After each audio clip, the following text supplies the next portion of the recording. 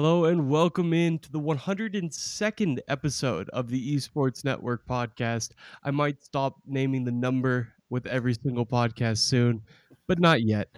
I'm your host, Mitch Dreams, and today's guest is yet another illustrious guest. We're on a great run right now. It's CEO of Complexity Gaming, Jason Lake. Jason, thanks for joining the show. Absolutely. Thanks a lot for having me. Glad to be here. If you're not familiar with Jason Lake, I don't know where you've been. He's one of the absolute OGs of Western esports, and few people have had such a guiding role in the current industry. So he's helped Complexity Gaming become one of the biggest organizations in the world since he founded it way back in 2003. In 2017, Dallas Cowboys owner Jerry Jones bought a controlling stake in the team, moved Complexity right next door to the Jerry Jones Dome. But Jason Lake is still in charge and is using that Cowboys facility to help push player health and player nutrition forward in esports.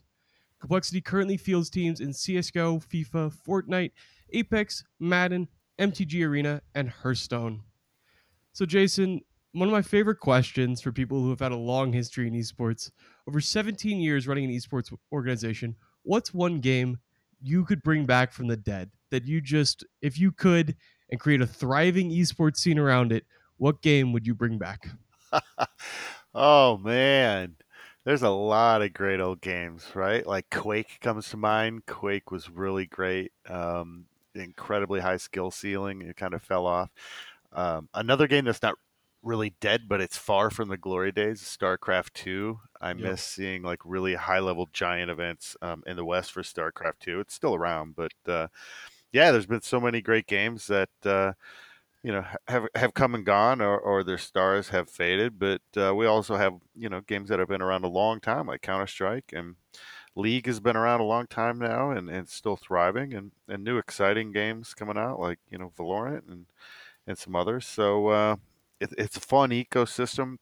I don't know that any game really lasts forever, but we've got some games pushing 20 years, which is a pretty darn long time. So yeah, it's a fun space to be in.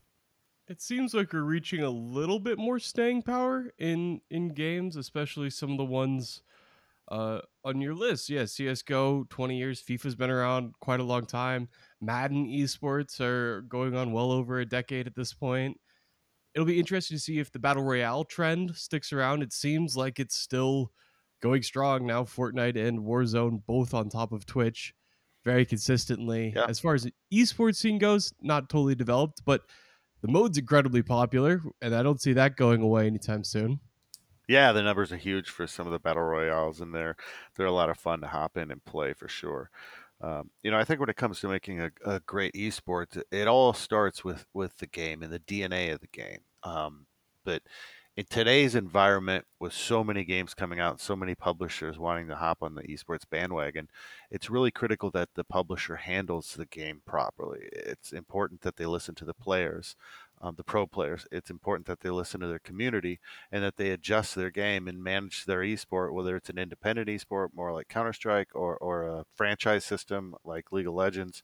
That they listen to the community and continue to provide a competitive product that's fun, not only for the mainstream, but for the pro gamers that provide entertainment for the viewers. I think there's been some interesting developments with Overwatch lately, where Sinatra and some huge names have at the top of that game have left for Valorant. And there's been some controversy around that game, with how they've handled, the mechanics of the pro league and some other things. And it's a really fun game to play. But yet we find it struggling despite a large amount of money pumped into it. You kind of look at an older dog like Counter Strike Go, that's just the successor to older versions 1.3, 1.6 Counter Strike Source, that just seems to keep doing better and better. Given we're in a strange situation as we record this podcast, with the quarantine situation, but ESL's last season was shattering all of its record viewership, for an online league, and it's just always interesting to me to kind of follow a lot of different games. I'm a video gamer at heart. I love games, to see like what is making certain titles really successful, and why are some just seeming to falter when they look to have a lot of opportunity and momentum in the beginning. I always come back to, again, it's the DNA of the game. Um, you know, and it needs to be a good viewership experience. But once you get past those two things, I think the developer and how they interact with the players and the community can make or break a title. Definitely, and it's tough as a developer. There's a few key issues. One being balancing to the casual play, the casual player and the competitive player. It's something that very few esports have mastered. I think CS:GO, League of Legends, but that's something that was right at the heart of many of the Fortnite controversies over the past year. Of like, okay, we're gonna do this for the casual player, but now it's ruining competitive integrity. Finding Yeah, that balance between the two is incredibly difficult. yeah, I totally agree. You want to have a game that's you want your game to be kind of like the ocean, where brand new people and little children can come in and wade and enjoy the ocean and dip their toes in, but it just keeps getting deeper and deeper and deeper. So your pro players who really want to devote their lives to the game have a very high skill ceiling, and it's really hard to be as good as they are. If the game has a cap skill ceiling, then too high a percentage of the player base can get to that level, kind of defeating the purpose of esports. You look at traditional sports; anybody can throw a football with their dad, but if you want to get on the field with the Dallas Cowboys, that's another thing altogether.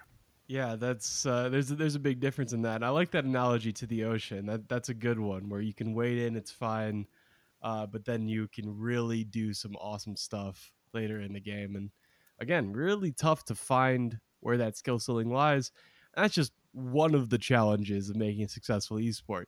Then you have to make it a place where it makes sense for teams to be, which is something that I think is coming under a lot of fire recently. I've had some Yeah, conversations with people.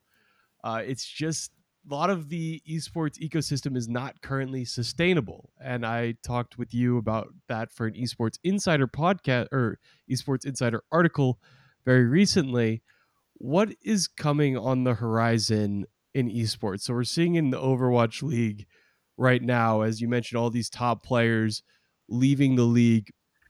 Teams paid upwards of 20 million all the way up to like 50 million, I'm pretty sure, for spots in this league. What's the from an esports team perspective, what do you need to see from a developer that where it makes sense for your team to be part of that league? yeah, it's a great question, and it's a huge topic. We could definitely do the entire podcast on this one topic alone.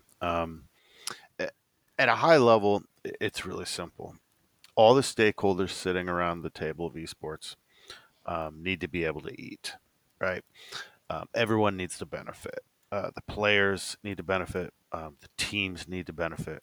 The developer who owns the IP needs to benefit. And if there's an independent league operator like ESL, for certain games, they need to benefit. And esports is really nuanced in that traditional sports, nobody owns the football, nobody owns the baseball. You can make your own league. You can have the XFL. Just recently there's another football league that formed in North Mhm. America. It looks like it might have got wiped out pretty quickly due to the quarantine. Um, but anyone can start a football league, and in esports, someone owns the ball, quote unquote, right? They own the intellectual property rights to the game, and that makes them the boss.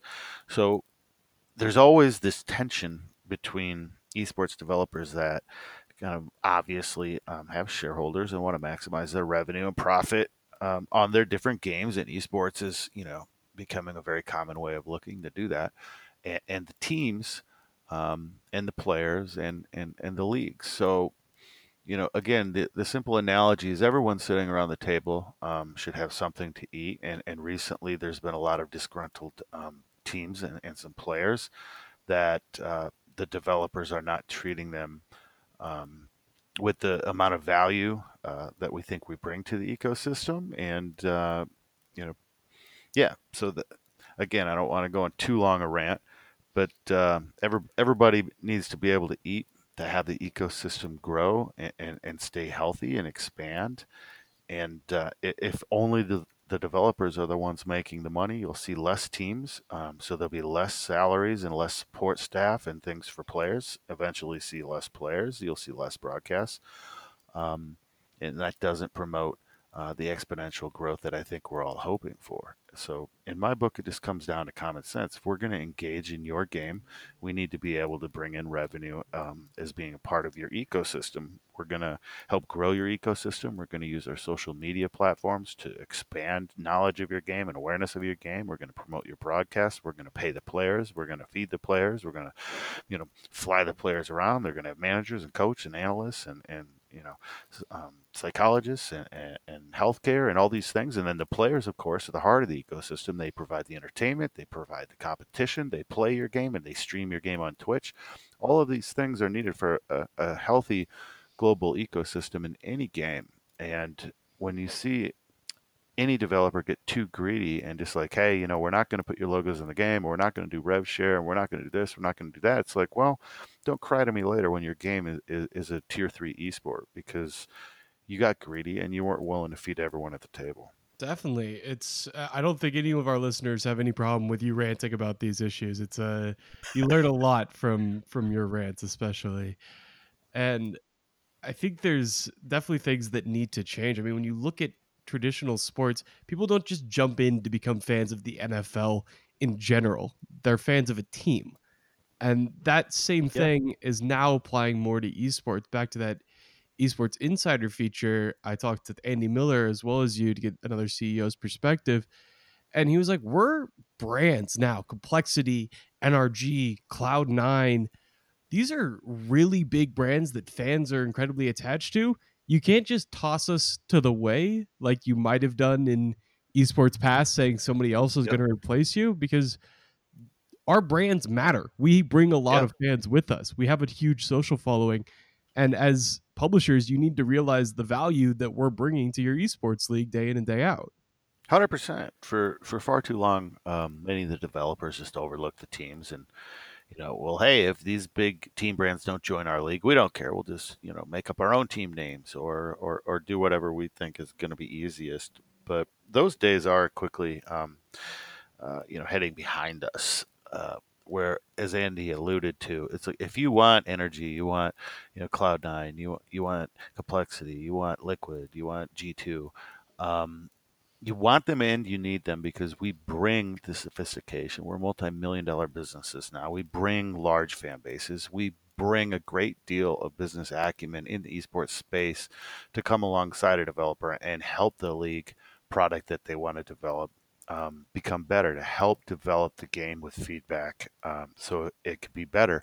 And a lot of the people leading these team-based organizations now have some of the most experience in the ecosystem. So I think it's intelligent for newer developers, especially, to have a little bit of humility and be like, hey, if we bring in the top team owners and invite them into our game through fair revenue sharing, and providing them a voice with the development of the game as an esport, and the league structure and these other things, we're adding 100 years of experience in one conference room. Like, it seems to me to be common sense. You're going to have a lot more opportunities for success if you do that, rather than coming in with an arrogance that, hey, we own the IP, this is our game, you can get on board, or or take off.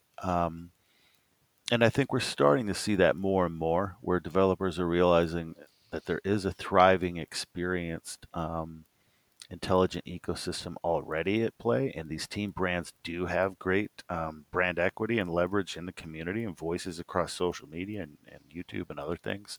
So we do bring great value, and by far and away, the team owners that I know are willing to be reasonable. We're not stupid. We know they own the IP. We know they invested millions of dollars to make a game. They're investing millions more to sustain, develop, and improve their game. Um, you know, Again, going back to my analogy, we can all sit around the table and have something to eat. The developer's probably going to get a bigger portion because they own the table. But without us at the table, they're going to be sitting there eating alone, and soon there won't be any food for them either.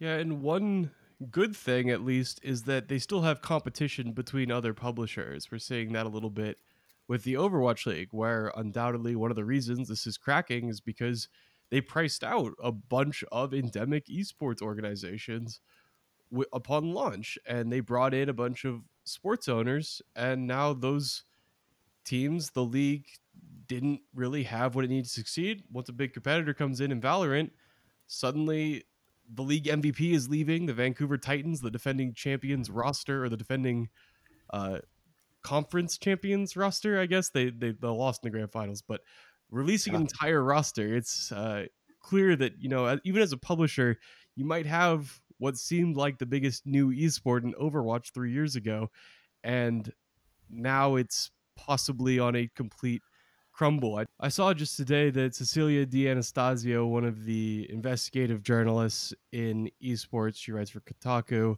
She broke a few big stories, including the esports bubble, casting some doubt on Newzoo's numbers, and also Riot Games' sexual harassment deal. She just had a whole thread about the Overwatch League and the issues that caused the crumbling of this league. And when she turns her sights on your league, your company, it's generally not a good thing that comes out of that. So it's an interesting time for the Overwatch League, but it's good reminder to publishers that even if you have people who are willing to pay you $30 million for a spot in the league, that doesn't mean your league is completely foolproof and invulnerable from competitors. So it is a good reminder to publishers, at least, that hey, we have other people in this ecosystem that are crucial to making our league be successful long term. Yeah, and not to Overwatch specifically, but just in the broader picture historically, I think a lot of publishers have viewed teams as disposable, and I think that notion has jumped the shark. Not only are teams not disposable, we're probably a more important part of the ecosystem than we've ever been. We're far better funded than we've ever been, and operating more sophisticated operations than we've ever operated. And there's a lot of, like you said earlier, there's a lot of options for us. There's a lot of great developers and publishers putting out great games, and the teams can pick and choose who we want to side with, where we want to make our investments, what players we want to hire. And I think the leverage and the power um, in this entire equation is starting to balance out in favor of the teams, and I think we'll continue to see that in the years to come. And everyone just needs to be reasonable and humble to a certain extent. We're all here to put take care of our families, and this can be done in a way that produces revenue for all the stakeholders in the community. And just because a publisher is the IP owner and creator of the product doesn't mean that they get all the revenue. And if that continues to be the case for some different publishers, I think you're going to see their esports go the way of dinosaurs. Absolutely, and there's no lack of examples in history of some esports going the way of dinosaurs. I'm curious, looking at the history of esports, I think our brains naturally segment history into different eras. And I'm curious if your brain works the same way. And if so, what are the different eras of Yeah. esports? Because it feels like we've entered a new one in the past few years. Do you agree? Yeah, absolutely. There's multiple ways to break it down, obviously. I break it down into three segments. I call it Esports 1.0, Esports 2.0, and Esports 3.0. And I break it down around the players because I believe they're the most critical part of the ecosystem. In its simplest version, Esports 1.0 was when, this is back when I got involved around 2003. Um, you know, players were still living in mom's basement and practicing each night with their teams online on new DSL connections. Back then they might only see their teammates face to face once or twice a year, usually in Dallas at a CPL or a QuakeCon or something. It was a very nascent space, and it was the early days. Esports 2.0, and my perception is when the team house phenomena kind of begun. We actually opened the first team house in America in Dallas 2005. So now we could move our players into one location. They're working and training face to face. Their coach could be in the same room and instructing them, and teams would get better very quickly versus just playing from home. The problem was, we discovered over the years it's not healthy living with your coworkers, and team chemistry it is a tough thing to maintain, and it's super tough to maintain if you're constantly have your coworkers in your face. You go to make a sandwich, hey, there's your teammate. You go to brush your teeth, hey, there's a teammate. You want to bring a significant other over, and all your coworkers are around.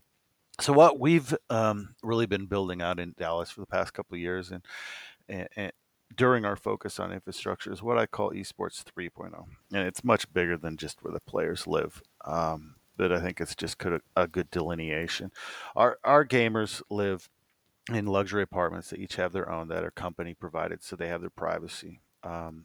Each morning and afternoon breakfast and lunch, they have free food at the Dallas Cowboys training table. So they eat the same food the Cowboys players eat, and it's provided by the company. So they have good, nutritious options. On our property, we have a gym called Cowboys Fit, which is the nicest gym I've ever worked out at, and they get free memberships to the gym, so they can get their exercise in, and take care of their physical bodies. Also, across the street from our headquarters, we have Baylor Scott and White Sports Therapy Hospital.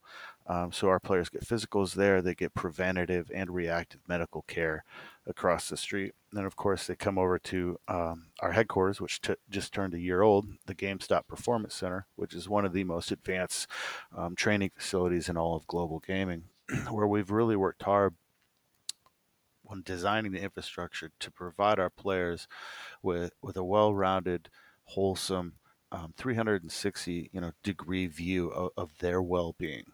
We have an area called the decompression porch, which is just for them to kind of use some of our rehab equipment and maybe take a nap at our nap pod and relax. We're focused on mental health. We have a classroom where they can work with their coaches all together with a giant touch screen. So there's proper communication. And it creates less stress than trying to do it in traditional manners. We have a cog lab or cognition lab, where we really do state of the art advanced training with how the brain works, and other things. We're focused on everything from eye care, which we hope to announce soon, to the chairs our guys and girls sit in. We spoke recently about our partnership with Herman Miller that have some of the most advanced ergonomic products in the world. So every step of a pro gamer's path in the complexity ecosystem and infrastructure that we bring to bear is world class. And that's what I call esports 3.0. It's really about every minute detail about making sure our gamers can live a wholesome, healthy, intelligent life and have hopefully long careers of joyful playing in this business instead of being shoved in a sweatshop with no consideration for their health, their well-being, their mental health, and all these other things. So that's how I kind of delineate the history is around the gamer, from mom's basement through the teamer, game house, which there's still some of that out, to this new era that we're in, where esports teams at the highest level are operating much more like the Dallas Cowboys than they are the Bad News Bears. And we have very advanced multi-million-dollar facilities, sports psychologists, doctors, and medical care. Some of the next things we're going to be tackling at Complexity are really financial education to teach gamers. You're making a good amount of money now. Let's learn about things like credit and proper money management, and really just asking ourselves, how can we provide our gamers the best holistic, well-rounded life, and education and experience while they're in our gaming family, and that's esports 3.0. I love it. I mean, I think it's just a great thing for the scene in general to have teams focusing on all those different aspects. And from a business perspective, one of the biggest issues esports needed to figure out was player burnout. It's really hard to turn individual players into superstars when they retire at the age of 25. It Right. just Yep. doesn't really happen. The comparison I always use is, imagine if LeBron James was drafted and he never won an NBA championship. That he wouldn't be one of the biggest athletes in the world because he retired at the age of 25, and that's what a lot of gamers deal with. And I think all these different things, the mental health, the posture, nutrition, working out, all not having them live together, Yeah, all help them have a longer career. What have you seen from absolutely. players? You mentioned 1 year in the GameStop Performance Center. How have you seen players change or improve their lifestyles with the new initiatives? Yeah, the reception's been phenomenal. Our players are incredibly appreciative of the thought and money and time that we put into our infrastructure, and are generally blown away the first time they come visit. And the important thing for us is not just building a building and then paying it lip service on podcasts like this and press releases, but actually doing it, being intentional about their schedule and being intentional about the fact that they need to be doing these things and not just blowing hot air and trying to get some cool press releases out. And they've been really receptive to that. I mean, as you know, gamers all we tend to be a rebellious bunch, and we tend to be a cynical bunch. So not everyone that comes through the doors is going to just adopt wholeheartedly everything that we're trying to do. But if we can get them to go 20%, 25% towards the right direction, what are you eating? Like, let's talk about it. Have you been to the doctor and gotten a physical? And some of these things, not everyone's going to jump in head first, but if we can even start them down that road and educate them about these things, I think we're winning, and I think it's going to prove to be a really great investment for the future, not only for us as a company and trying to win championships, but I think for the people that come to the door, they're going to look back on how they were treated and the things that they learned, and I think they're going to remember very fondly their time and complexity, and that's something that's meaningful, and that's something that we're about.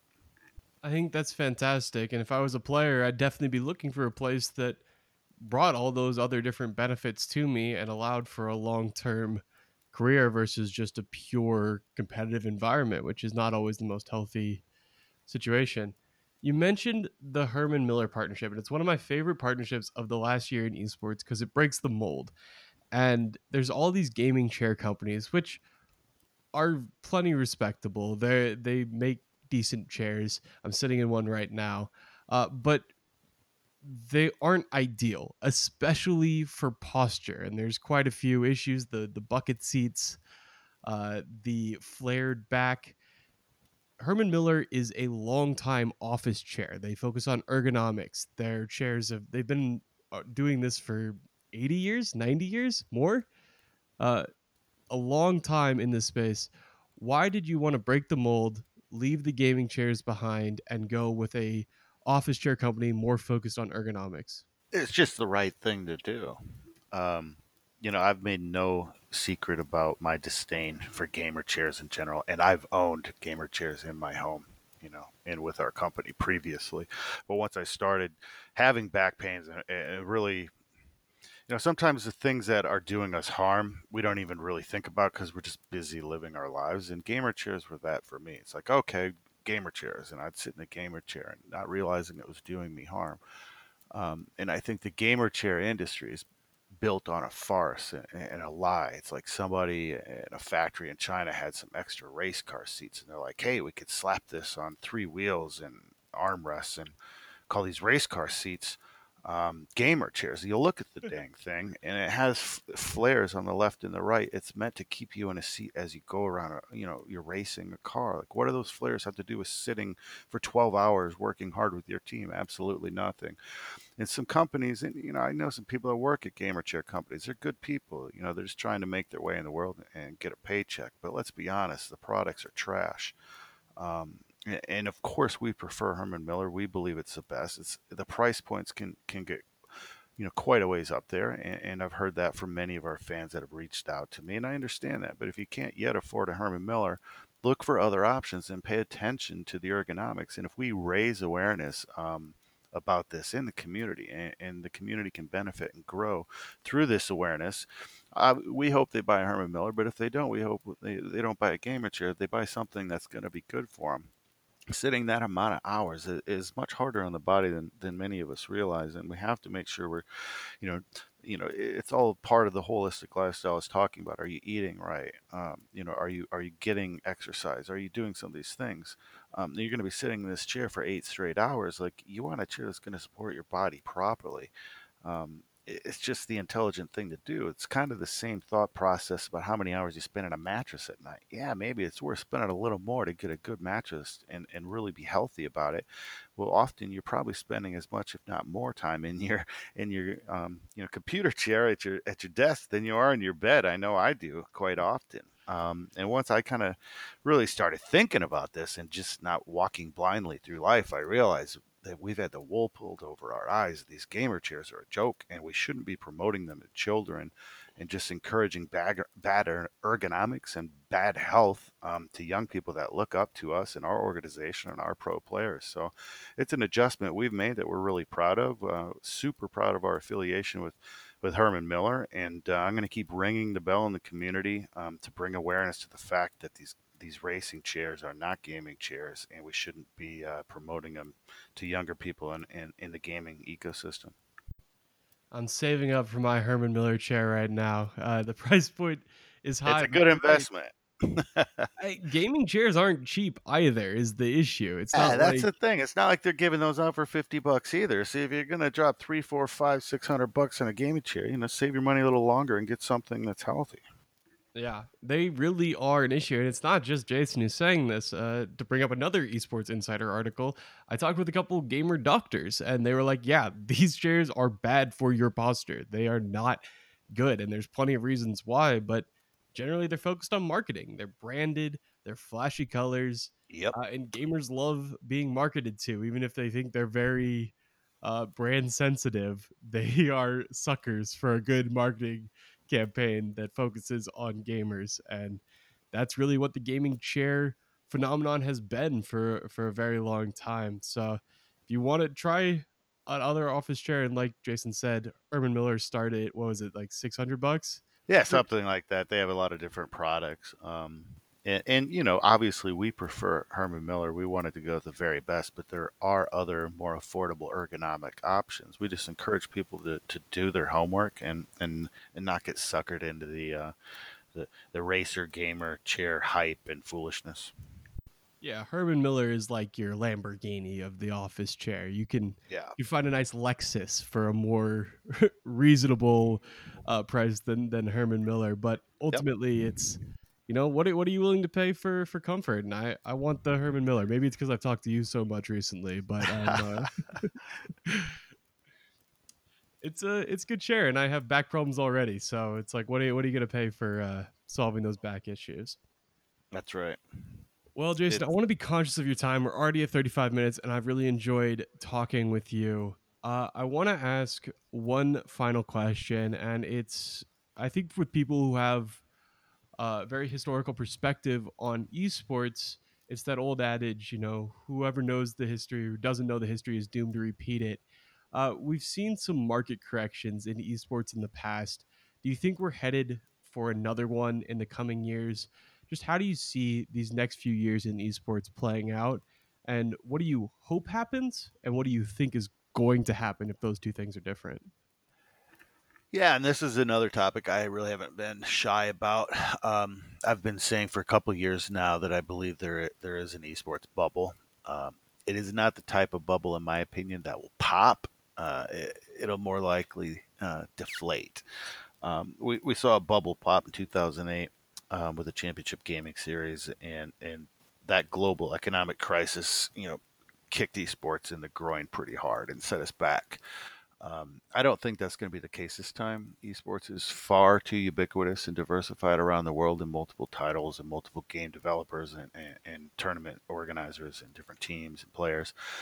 But I do think a tremendous amount of money has flooded into the space. And whenever you see that in almost any space, there's going to be a lot of bad bets made, right? I always tell people esports can be a pretty precarious type of jungle, and you need a really good tour guide, right? You need a really good Sherpa. Well, there's not a whole lot of them out there. They are definitely out there, but so once those uh, Sherpas get their investors and get their partners. There's still a lot of investors wanting to get into the space. So there's been a lot of money poured into ideas and organizations and things. In my personal opinion, I think it wasn't money well invested. So as that day and the comeuppance, you know, starts coming upon us, I guess you could say, I think we are going to see a correction. We're going to see this bubble deflate a little bit. Organizations and different companies in the space are going to be weeded out. Um, but I think that's a good thing, right? It's like a forest. If you let it go too long without a healthy fire, then you have a raging inferno. I think some of these things are going to burn out, and esports overall is going to be stronger. And the organizations and companies that know how to operate in the space for the long term are going to benefit from the deflation. And then, of course, you throw in the entire real difficult situation that the whole world's in right now. With the quarantine and the horrible disease and the economic crisis that could precipitate from that. I think it'll only accelerate the correction in the esports market. The ones that are really gonna make it for the long haul are going to be identified here probably in the next year and a half. And I think a lot of investors that have weaker hands in the marketplace or chose poorly with their investments are going to pay the piper sooner because of the pandemic. I think it's going to be really interesting to see what organizations and different parts of the ecosystem are still standing 12 months from now. And I do predict there will be some correction, but optimistically on the other side of that, I think the forest is going to be healthier, and I think esports is going to be healthier, and I think there's going to be some really smart, good actors um, taking esports to its place of destiny, in my opinion, and that is a digital sport for a new digital era. It's going to be the biggest sport on the planet, maybe next to soccer. But I think wonderful things are ahead for the people that have really made their bets and are going to stay the course and operate efficiently and intelligently. And those that don't, again, they're going to go the way of the dinosaur. I absolutely agree with you. And I think this crisis has definitely accelerated some of that market correction, but at the same time, has also illustrated just how popular esports and gaming is with record numbers on all the various video game platforms. Well, hey, Jason, thank you so much for joining the show. Can you plug Complexity? What teams should people be watching? What social channels should they be following? Please plug the company wherever you can. Yeah, the great thing about these days, you just Google Complexity Gaming and you'll find all that great stuff. The website's at complexity.gg, and you find us on Twitter at Complexity, and of course on Instagram and now TikTok and all these newfangled social media outlets. But we've got a couple different YouTube channels you can check out, and including our Counter Strike series called Through the Smoke, that has been award nominated. We're proud of the work our content team does, and I'm proud of the work a lot of people in our company do each and every day. So if anyone out there is interested in a team that is a little bit different, I think, trying to do things the right way and still go out and kick plenty of ass, we'd be honored and humbled to have all fans come on and come on and join us on that journey. Thanks so much for the interview, Mitch. I appreciate your consideration. It's great chatting as always. Always great talking to you, Jason. Thanks for coming on.